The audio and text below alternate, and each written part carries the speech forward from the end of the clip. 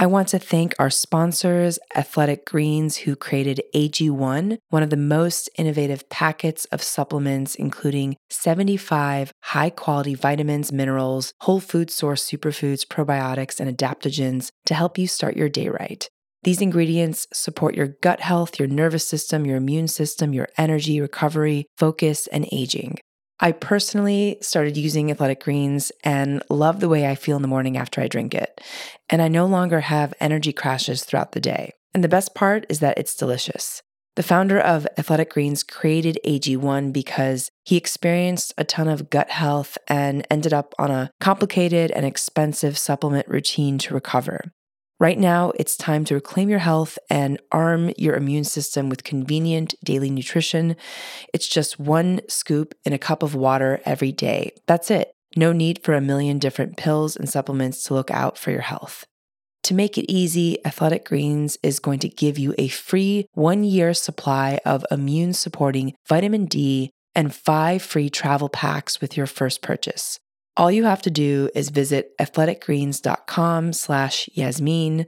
Again, that is athleticgreens.com/Yasmeen, YASMEEN, to take ownership over your health and pick up the ultimate daily nutritional insurance.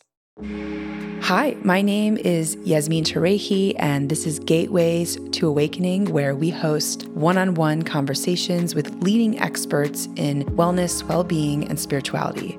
Today's episode is about living a creative life and the wisdom of the tarot card deck with Kim Krans. Kim is a visionary artist, author, and creator of not just the Wild Unknown Tarot, but many other tarot card decks. She's a prolific creative influenced by a range of mystical traditions and has published 3 oracle decks and guidebooks, 1 memoir, an interactive journal, which I also have, and 5 children's books.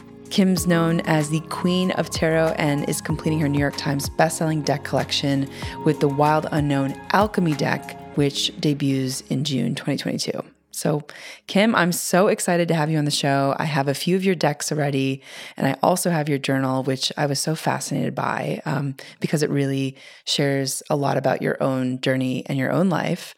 So welcome to the show. Thanks so much for having me, Yasmeen. So, Kim, just to kick it off, can you tell us, what does it mean to live a creative life in your words? It's such a huge question. I've thought about it a bit over the years. And, just before the show, I was thinking, like, what's the central thing that wants to come through around this question? And for me, it comes down to attention. It's the moment to moment decision to pay attention to something that is in front of you or inside of you or in the world. And it doesn't have to be a painting. It doesn't have to be something that we consider, quote, creativity or, quote, art. But it's this choice of first acknowledging how powerful our attention is and that it's always aimed at something. It's always focused on something. And living a creative life, for me, is about honing in on that and really refining the art of my attention and deciding, you know what, even though it makes absolutely no sense in one way of thinking about life, I'm going to spend the next 45 minutes drawing an apple, studying the form of the shape and the texture and the scale of it, the contour. And I'm going to draw that. I'm going to focus my attention there because it matters. And somehow in those choices of first I'm going to focus on this apple, and then I'm going to focus on this relationship, and then I'm going to focus on making dinner for myself or someone I love, and then I'm going to focus on this other aspect of my life. Somehow in those step-by-steps, pretty mundane moments of life, I think the creative life is built through where we focus our attention. There's also an element of willingness that I think is very important. Just simply being willing to not know the answer and to not know what's going to happen, and to step forward with our pursuits amidst that not knowing. That's a huge component of creativity. That's such a powerful answer, Kim. And I'm so curious about this idea of attention, right? Because I think a lot of us don't really have very, let's say, focused attention spans. We sort of are in this social media era of our limited attention span. So how do you create space to focus on things that you want to focus on? Number one, because I think it's a practice, I think, for a lot of people who may not have access to that capacity. It's something that comes over time. Like, it can start with 3 minutes. And it's first acknowledging, like, the 3 minutes is going to pass anyway. So I could be scrolling my phone for those 3 minutes.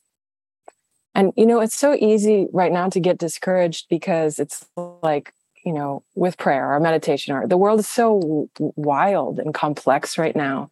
And it's like, well, what's meditation going to do to help the world? What's prayer going to do? It's too passive. I need to be doing something. However, if you take your attention and say, okay, the next 3 minutes is going to pass regardless.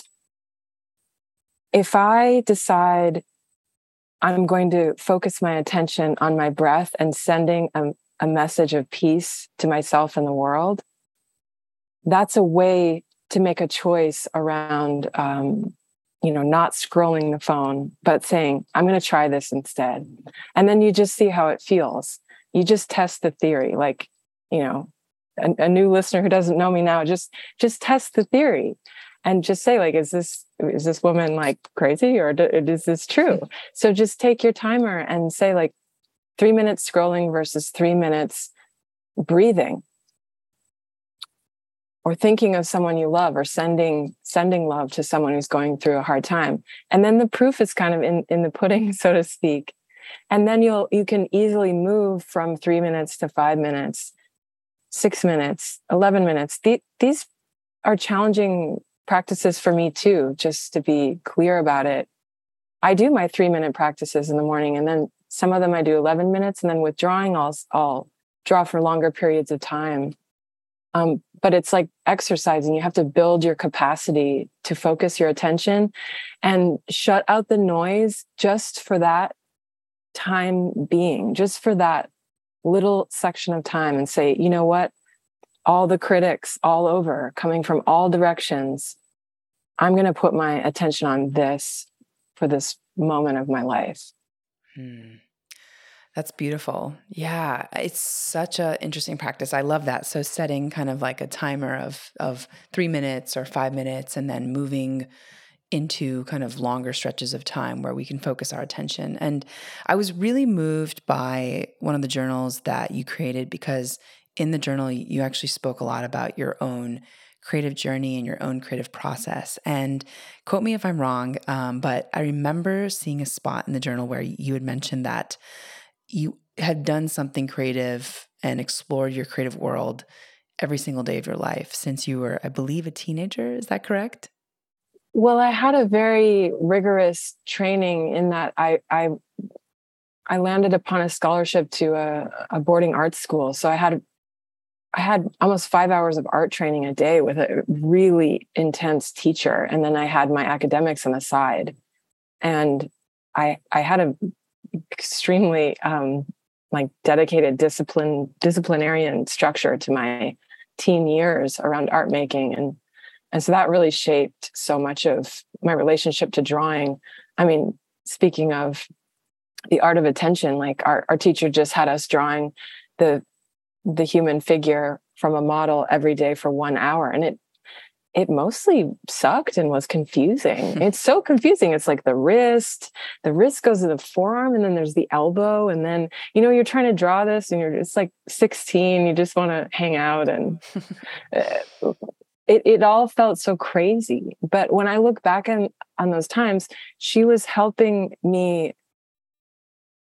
structure my brain so I could make decisions around, I'm not going to pay attention to that. I'm not going to listen to this right now. I'm going to hone this space where I can just be creative and very, very present with what I'm looking at. And if you walk through the Metropolitan Museum or really any museum or any place where there's a lot of art, it clicked for me one day. I realized, oh my God, all these paintings are records of the artist's attention. They literally were just paying attention to this thing for a certain amount of time. And we're seeing the records of that. We're seeing the evidence and the beautiful result of attention. So if Cezanne doesn't pay attention to the lemons on the table, there's no painting. He has to at some point say whatever's going on in his life, like, I'm getting out the paintbrushes. I'm going to do this instead of doing all those other things. To us, it just seems like a Cezanne painting that always existed, but it didn't always exist. He made it so through attention and reverence for the lemons. I mean, how crazy is it to paint lemons in a bowl? It's like absurd, especially if you're trying to contribute to the world and the world is in really rough shape and you want to make a difference. What could painting lemons possibly do? And I don't have the answer to that question, but I am endlessly grateful that Cezanne decided, today I'll paint these lemons. I'll pay attention to the shadow and the light. It paves the way for me to do that in my own life and my own work. And I hope that then paves the way for someone else to say, even though this doesn't really make logical sense, I'm going to work on a poem for 30 minutes. Yeah, beautiful. So I want to talk a little bit about what it means to actually be creative. I mean, do you think that everyone is creative and that some of us have different capacities, or do you think that some people are literally just born with different creative skills than others? Oh, I think it comes in all flavors and sizes and shapes, just like, the trees in the forest. But the idea, that the trees in the forest, some, have it and some don't, is just preposterous. They just like express it in different ways. And you could think of surgeons or doctors or researchers there has to be creativity at the leading edge of all of those fields, or else experiments don't happen and revelations don't happen and new discoveries don't happen, because we have to have questions. You have to be asking and experimenting and be in a space of query. And that's the artist's job in a lot of ways, is to ask, what if we do this? What if this happens? What will be the result? What if I put, India ink in water and I use a ton of water? Then what happens to the ink, as opposed to on dry paper? It's very different. But you have to have an inquisitive sort of nature in order for that experiment to occur. And that happens across all fields and disciplines in our world. It's definitely not just with painters. So I see creativity as like a kind of quality in all of us that's either highly practiced or it hasn't been practiced that much, or it may be shut down. It may be sort of dormant, but it's there. Yeah. Yeah, I think a lot of us are not given the opportunity, and it's really beautiful when people can start to explore that skill set in different capacities.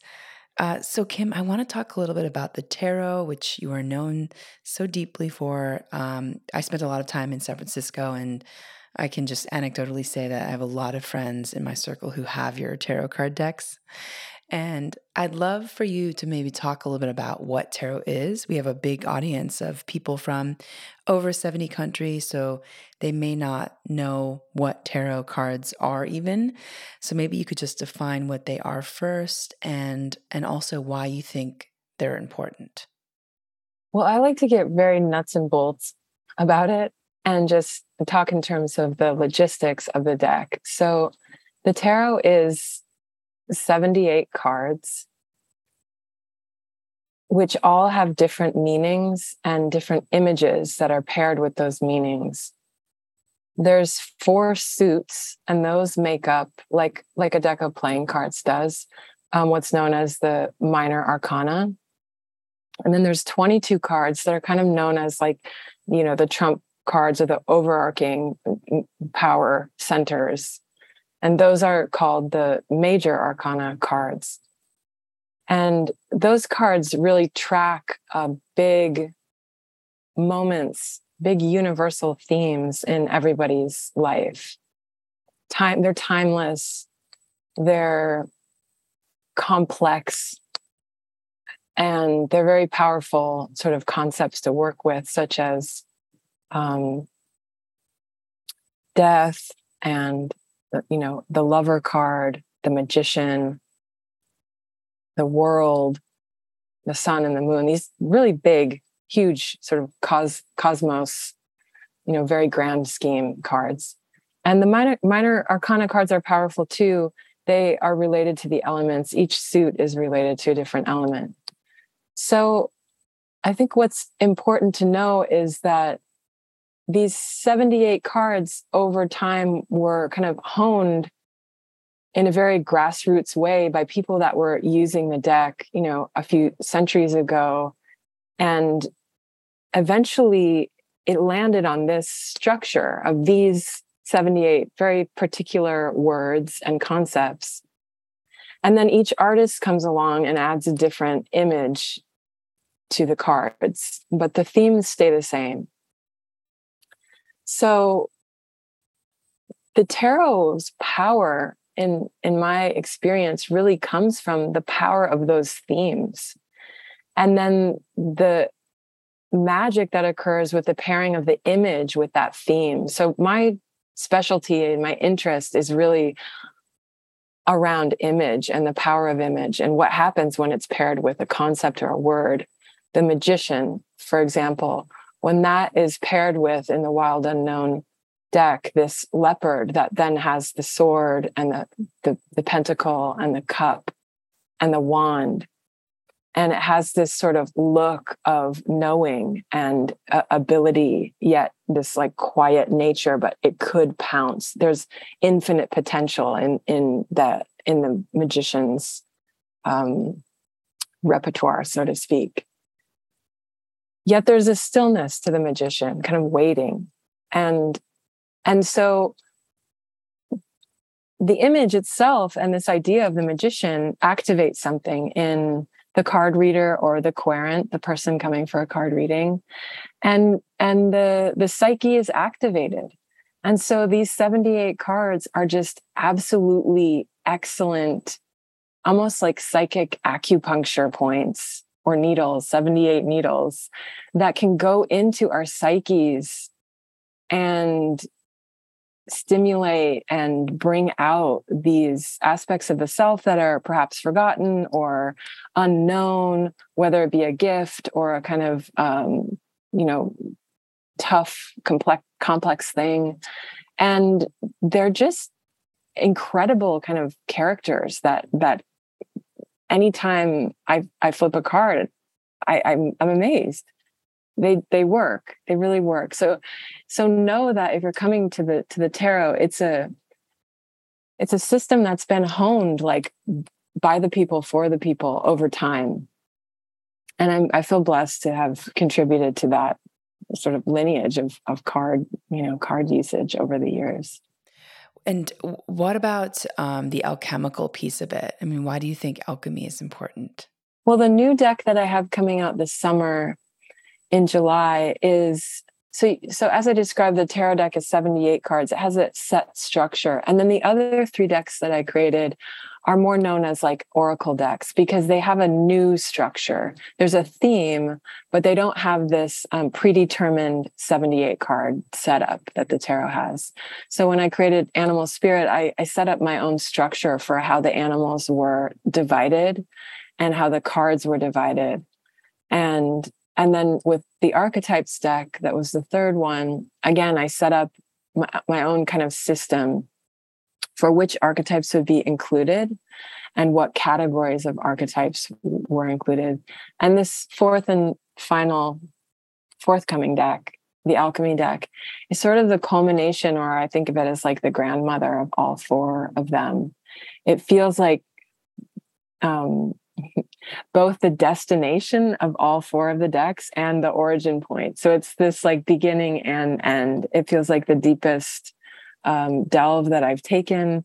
And in a lot of ways, it goes back to the very essence, which is the elements of the world. So it's based on, the fire, water, ether, earth, and fire, earth, ether, water, and I'm like, I'm spacing on one of them, but air. I'm like, did I say an air? Exactly. Yeah. And the difference between air and ether is a whole podcast in and of itself. But anyway, and it also has the planets in it and the metals that are associated with alchemy. This idea of turning lead to gold in sort of medieval European alchemy. And so it brings all the decks in a way back to their very origin, because the tarot is reliant on the elements too. But I just wasn't quite ready to delve into that realm when I was drawing the tarot. So in a way, if you look at the decks sequentially, it maps my growth and my studies as much as anything else. So alchemy has just been like a beautiful sort of, it's not an endpoint. It's like a culmination, or I don't know, a sort of gathering of all the different teachings I've learned from different wisdom traditions and putting it into one work. And so, Kim, what inspired you to create each of these decks? I mean, they're very different from each other, and just kind of curious if you could walk us through like what was your inspiration for each of these? The tarot deck was, in many ways, personal. I made it for myself so I could have a deck that I felt really close to and connected to, because I wasn't finding the images that I wanted to see. Even though I knew the concepts of the cards, I couldn't relate to how the cards looked. So as a very visually particular person, I was like, I guess I'll just make my own deck. So that was almost to fulfill a personal need. And then when I saw how well people responded to the animals in the tarot deck, I realized how they really, as symbols, help us get out of our sort of stories as humans and think, on a more grand scale and a more holistic scale about our life on Earth.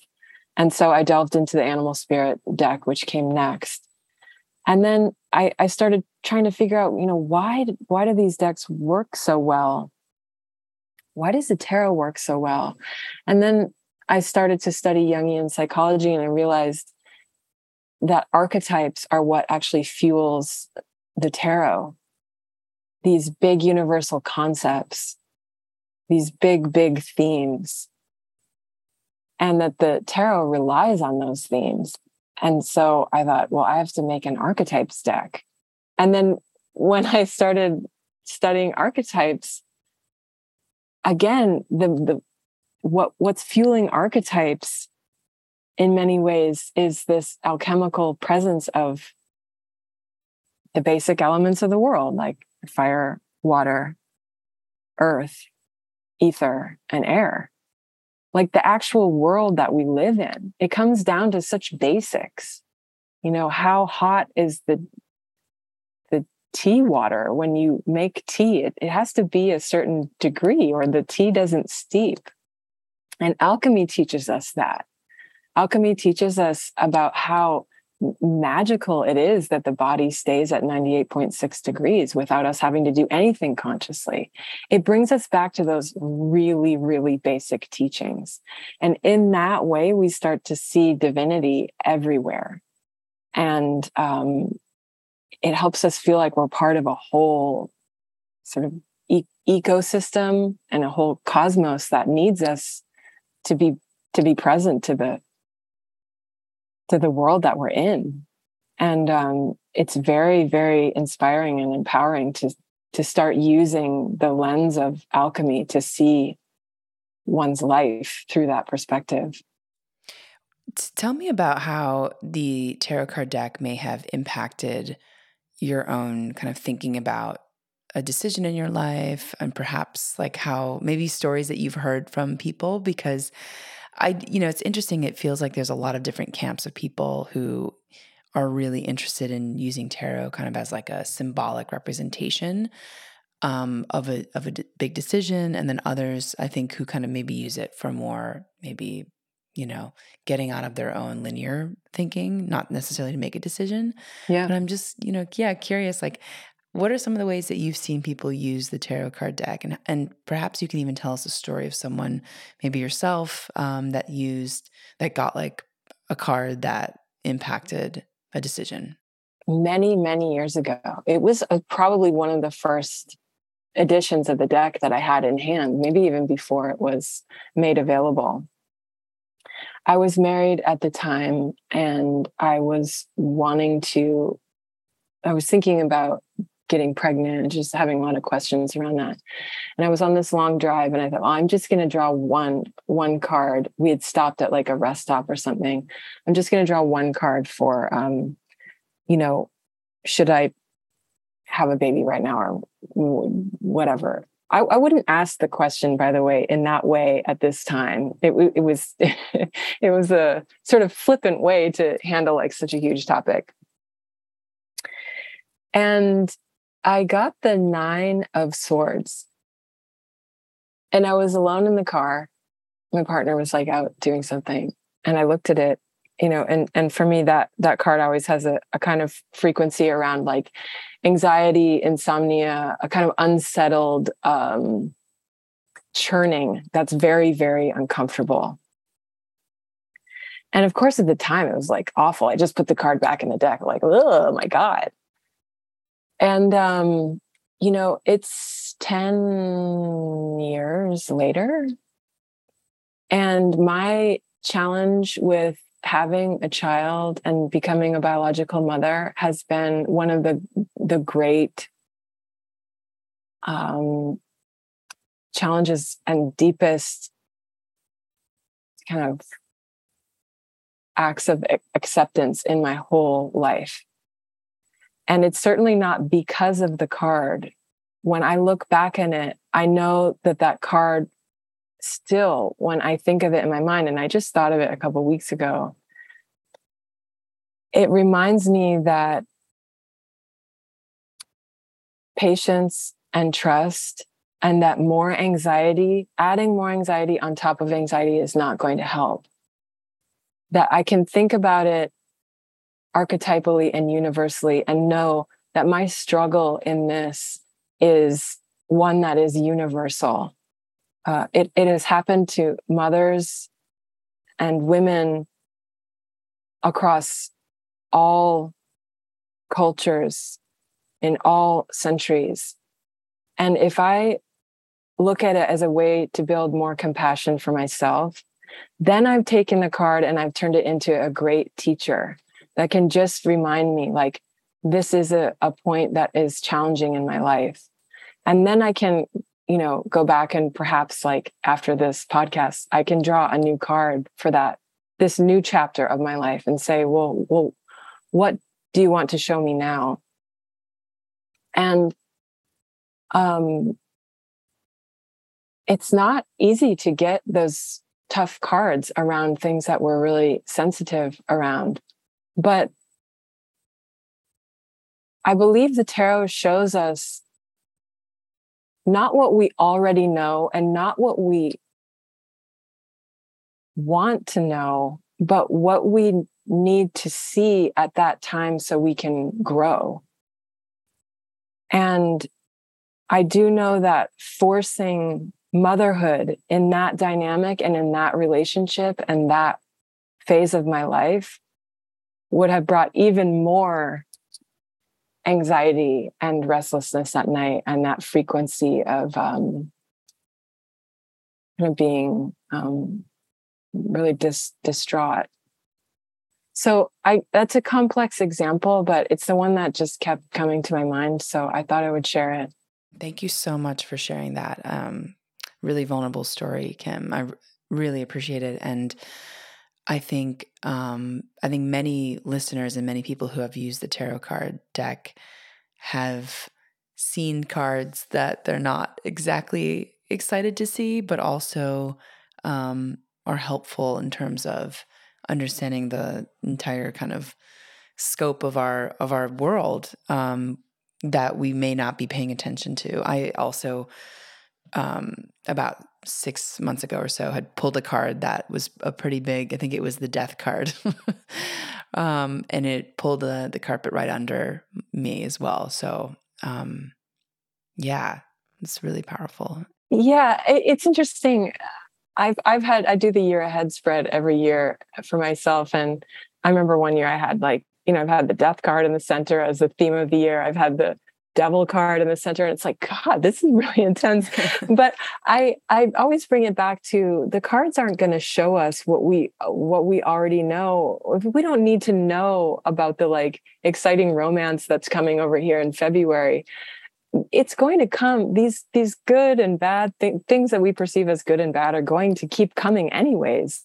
The tarot really is this beautiful sort of preparatory. I think of it as like an ally.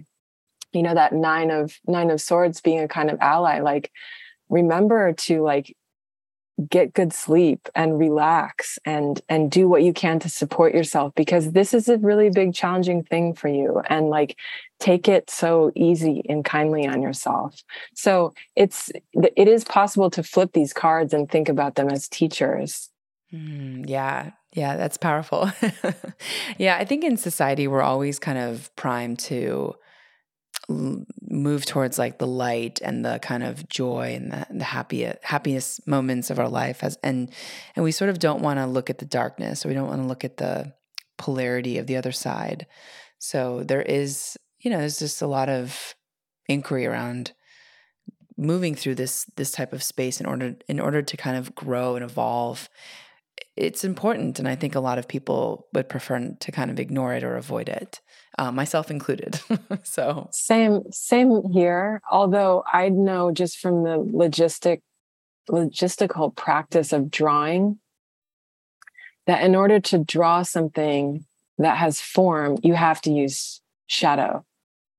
If you're going to make a sphere, you could draw a circle, but if you're going to make it a full voluminous sphere that has depth, the only way to do it is through shadow. So you literally take the darkness of the pen and you put it on the lightness of the page. And that's how image is made. It requires contrast and polarity. So we can't draw with a white pen on a white piece of paper and expect to see anything. There's literally nothing there. You could even just say it's blank. So let's not move towards blankness. Let's move towards depth and volume, and the image in front of us that we're holding or that's in us is full and rich and dynamic, and that has to be made through the balance of light and shadow. That's so powerful, Kim. Yes. Yeah. The blankness is the alternative if we don't incorporate the shadow and the darkness and the depth and the richness. I think that's the word, the richness, the sort of juiciness of life comes from the shadow. Yeah. It's so funny. A page is blank. It's just a blank piece of paper. But if you were to say, draw light, the only way to do it is to use the dark pen and to outline and make that star through the outline of darkness. And then the paper comes alive and you have a star in front of you, but you only use dark ink to do it. So I think of that metaphor all the time in the wellness industry, in the spiritual industry or spiritual communities, because it's just such a practical way to say, we have to not only pay attention to, but become craftsmen, become very good at utilizing and understanding the shadow and how to build light from it. Yeah. So, Kim, where did you learn your philosophy from? Can you tell us a little bit about your journey? And, I know that you went to an artistic boarding school, which you mentioned in the beginning of our conversation. But I'm curious, like, how did you end up there? And then how did you sort of move through this space? You're a creator of so many different things. So, can you tell us about your journey? Sure, I'll try to. It's very hodgepodge. It's like a collage, really. I think of myself as a collage maker. So it's like cutting out, these little snippets from here and there, and putting them into one sort of image or one project. But when I study something, I study it very, very dutifully. So some of the things that I have studied, I'll just go through it like a list, is, first and foremost, drawing and ceramics and sculpture. That's my main background. And then I studied creative writing. I double majored, and went to New York City and got my degree in being a jaded New Yorker in the art world. I did that for a while, but kept drawing, the whole time, and writing. And then I started to study, after hitting a real bottom, yoga, meditation, breath work, and mantra. I really delved into the breath work and mantra. So I was studying like classical tantra, and then went to an ashram and studied there and kind of went deeper into those teachings. And then I was led eventually to Pacifica Graduate Institute and studied Jungian psychology, and alchemy and archetypes and the mandala, and started to kind of piece all these systems together. And also studied, I'm a 12-step sober artist. So I studied Al-Anon and the 12 steps. And that has contributed to my work in some ways, though it's more subtle. It's not necessarily something I talk about that often. And then I study currently Kundalini, and again, a lot of mantra work through that. And I also I've done what I can to study music and, piano lessons, and kind of seeing where do all these systems, whether it's music or mantra or art, what's the overlap between these wisdom traditions. And that feels like I want to be balancing right there. I've also studied a very beautiful lineage of shamanism based in England. That's based on the bee, the study of the honeybee. And that contributed to a great degree to the alchemy deck, down to the shapes of the cards being hex, it kind of in homage to the structure, the sacred geometry in the hive, the hex-shaped honeycomb. And a lot of the cards have bees in them, and roses and serpents, which are also part of that lineage. So it's very beautiful, like hodgepodge collage that I've kind of woven over the years. But I love all of it too. It's all too rich to try to choose one and say that this is the perfect system. I always study a system until it starts to break down, or the people teaching it start to dissolve in front of my eyes, and either through, in the case of my first drawing teacher, she passed away when I was quite young, or there's maybe some discrepancies in their teaching. In the case of, Kundalini yoga and Yogi Bhajan, you're seeing like, how do I even follow this master when there's all these just a terribly complex history with his power. And I'm speaking about it vaguely, but anyway, I like to study these systems until I see them start to reveal their own cracks and fissures. And then I know I'm like really getting somewhere, and I can see it all fall apart again. And I can study something new and keep trying to weave it all back together. I mean, sometimes I feel like a lunatic, trust me, but it's like, I've learned at least to trust where there's energy and to know when I feel energy from something, and to just keep following that. That's so beautiful. Yeah. The inspired kind of action, letting the energy move you through that space. So Kim, I'd love to also know a little bit more about your morning rituals. Like, do you have a structure for the morning to sort of get into your flow and get into your flow state?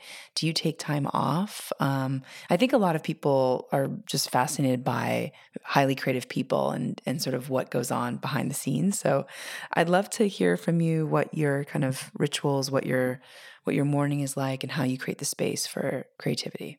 Well, first, I would like to say I don't have I live solo. I've been living solo through COVID and for the last four years. And, I've really wanted a family. And I've wanted the kids that my friends complain that their kids wake them up in the night and they don't have any sleep and they never get to practice. And I really want that. But that's not my reality now. So I've just decided, well, then I'm really going to practice. I'm really going to utilize this opportunity that my friends with families don't have in order to really get up and practice. So my practice is a little like cuckoo. Like I do a lot, but, and I don't want it to sound like crazy for people who do have families or have a different work schedule or just simply don't have time. But right now, and especially during COVID, like living solo, I needed to get enough, prana activated in my body so I could get through the day and not be so confused about what was happening. So I get up very early. And I do a lot of chanting in the morning and breath work, and some practices I do, for 3 minutes.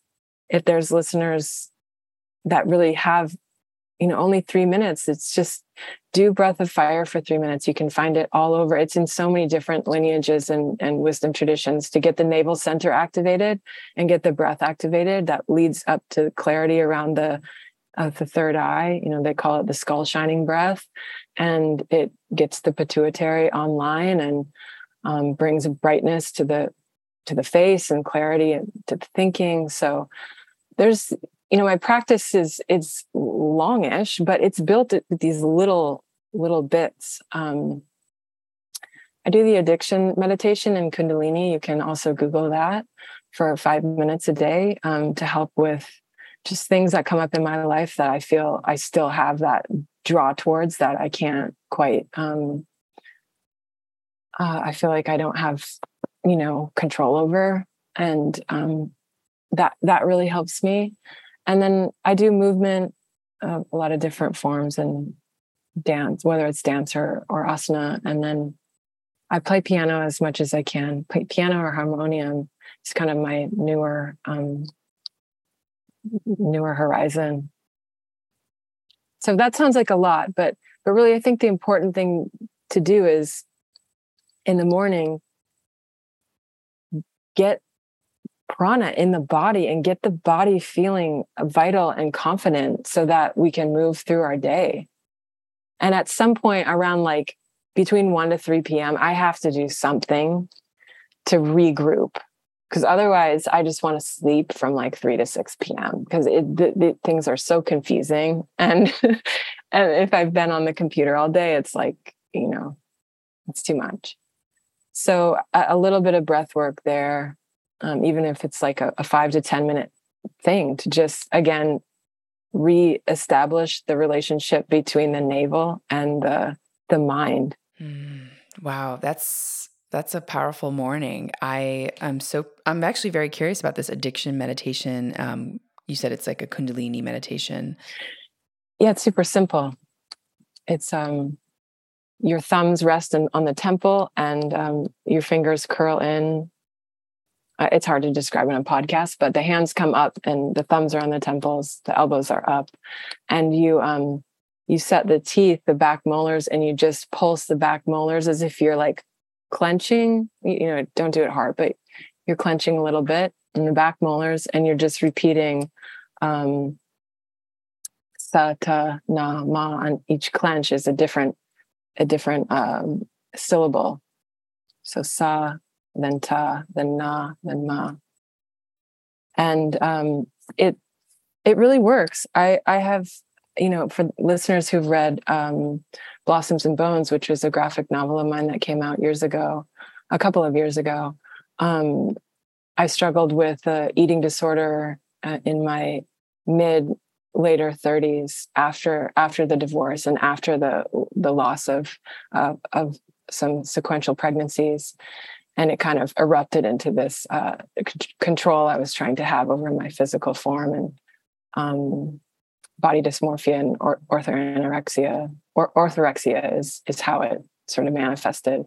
And so that meditation, along with several other things, and just time in and of itself being a healer, it's really contributed to my recovery. Wow, that's powerful. I'm sure that people listening will be very interested in that. And so you can check it out on YouTube. I'm curious, by the way, thank you so much for sharing your vulnerability, because I think a lot of people who are in a space where they are living alone, I think that the idea that you're making the most of your day and you're getting the prana, which for those who don't know what prana is, it's life force, it's energy into the body. Being able to manage your energy, not your time, I think is so important, because I think a lot of people generally try to work through the day and sort of get really beaten up by the end of the evening and are exhausted. And so I really appreciate that you have these stopping points and that you're listening to yourself and that you're creating the space to put the body in a position to be fully alive and fully present. So I love that. And I'm also curious, I think that there's this idea that to be a great artist that you have to spend a lot of time by yourself. And so I'm kind of curious, like, is this work very solitary? Do you collaborate with others? Or do you just get your inspiration through your meditations, through that kind of like the field of the collective? Well, again, I'm kind of working with what I've got. I mean, there was someone over at my house the other day. They were looking at my work and they were like, wow, so you just want to be alone all the time so you can do your work. It all requires you to be alone. And I was like, it's not really like what I want exactly. Again, I am in my own way, praying for and hoping for like the relationships and family that will come into my life and be the right energetic fit if I'm blessed to have those things. And and so one of the reasons why it's so great to be finishing the Wild Unknown series in the Alchemy deck is because that has been such a solitary pursuit, drawing those decks and researching. And it's been pretty intense for the last decade making that series. And now I'm working more collaboratively, which just feels so amazing. I just finished recording a record with a producer and friend of mine, and just seeing what happens when the two people come together to make something that feels like the next horizon for me. And I'm also working to bring Blossoms and Bones, the graphic novel that I mentioned beforehand. I'm working on a script with a co-writer of mine, and we're trying to bring that to film in the next year. So that is going to require me to work with, many, many people. But even collaboratively writing with him, co-writing and co-directing, it's very exciting to me to not carry so much, this feeling of responsibility around my work, and also just see what happens when different minds and different beings come together to make something. It's so fun. I love that. Yeah. Well, it sounds like you are a woman of many talents. And, I too also have a lot of different projects in like different areas. And so it's rare to find people that have that much range from a creative perspective. So I love that you're, exploring all these different avenues for expression and creativity, and how beautiful that you're collaborating. So, Kim, I'd love to know like what sort of things have surprised you since you've been on this journey. I mean, I am just shocked and in awe of the power of the tarot. I had no idea what I was getting into when I drew the deck. And I remember when I first opened Insta, not first opened Insta, but one day when I opened it and I started to see how many people were using the Wild Unknown Tarot. And I think it was the day I saw the first person who had gotten a tattoo of it, one of the cards. And I was like, oh my God, this thing has so much momentum. And I still am shocked by it. It's not just the Wild Unknown Tarot. I'm just speaking about tarot in general. It really works and moves people and opens up conversation and changes things and allows the reader and the querent to go into this very beautiful kind of magical space. And it's been doing that for a couple of centuries now. So I'm just in awe of it. And I, bow down to it over and over. And now the Wild Unknown Tarot, I think it's in 9 or 10 languages now. And that is just absolutely absurd to me. I'm like, how could this possibly be? And so I'm in great reverence for the people who over time honed in on, the tarot back in whether it was Italy or whatever part of Europe it was that first deck was really created, which we don't know exactly how it happened because it was so grassroots. But it's very, very, very mystifying to me. That's been one of my greatest surprises. I had no idea what I was getting into. Oh, so impressive. Amazing. And what do you want to tell people who are listening about their well-being, wellness, in relationship to your work? Like, what's sort of your main takeaway? I think my main takeaway would be around just being watchful around when perfectionism slides into any of it, whether it be art making or tarot reading or breathing practice or your meditation, or it sneaks into mine all the time. And I sometimes think if I do more, or if I do it, more better, then I will be more and I will be more better. And that's just a humbling practice I have to return to again and again, is like, this is not a perfectionism game. It's not attainable and it's not my path. It's a kind of painful paradigm that's been placed upon us. And I think we have to be very active in knowing when it's not helpful, when it's sneaked into the day and into our minds and our hearts. And that, the path of compassion and a kind of open-mindedness around who we are and where we're at in our lives is, for me, the way to go.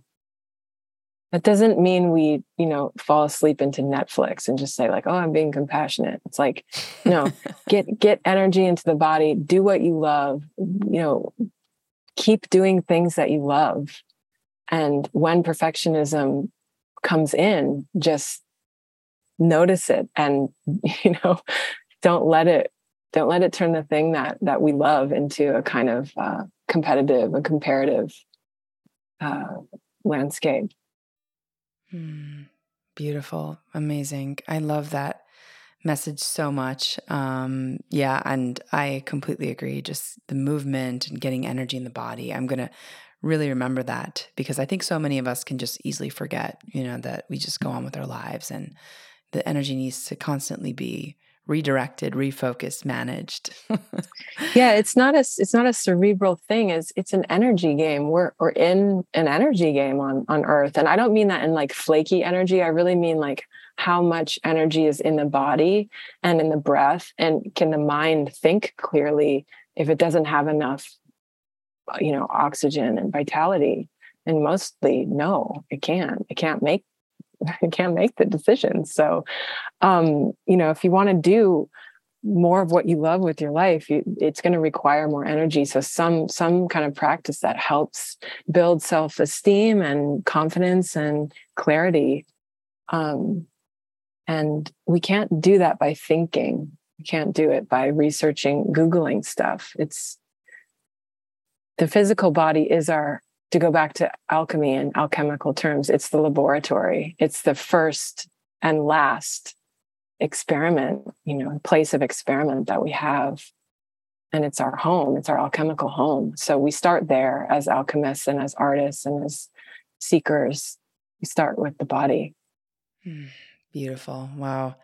Kim, it was so lovely to talk to you. And I'm just so moved by our conversation and also how you show up and your authenticity and your vulnerability. And it shows through your output and your creativity as well. So are there any resources that you can point folks to in order to learn more about you and where to buy the tarot card decks that you've created or the journals that you've created? You can find me on Insta. My personal feed is Kim_Kranz, and my website's kimkranz.com. And you'll also find content at The Wild Unknown related to the decks in particular and The Wild Unknown's Insta feed. Amazing. So thank you so much for your time, and for our audience, thanks for joining and for listening. In this episode, we learned about the tarot and how to live a creative life with Kim Kranz. And you can tune in to Gateways to Awakening, where we host one-on-one conversations with leading experts in wellness, well-being, and spirituality. Thanks again.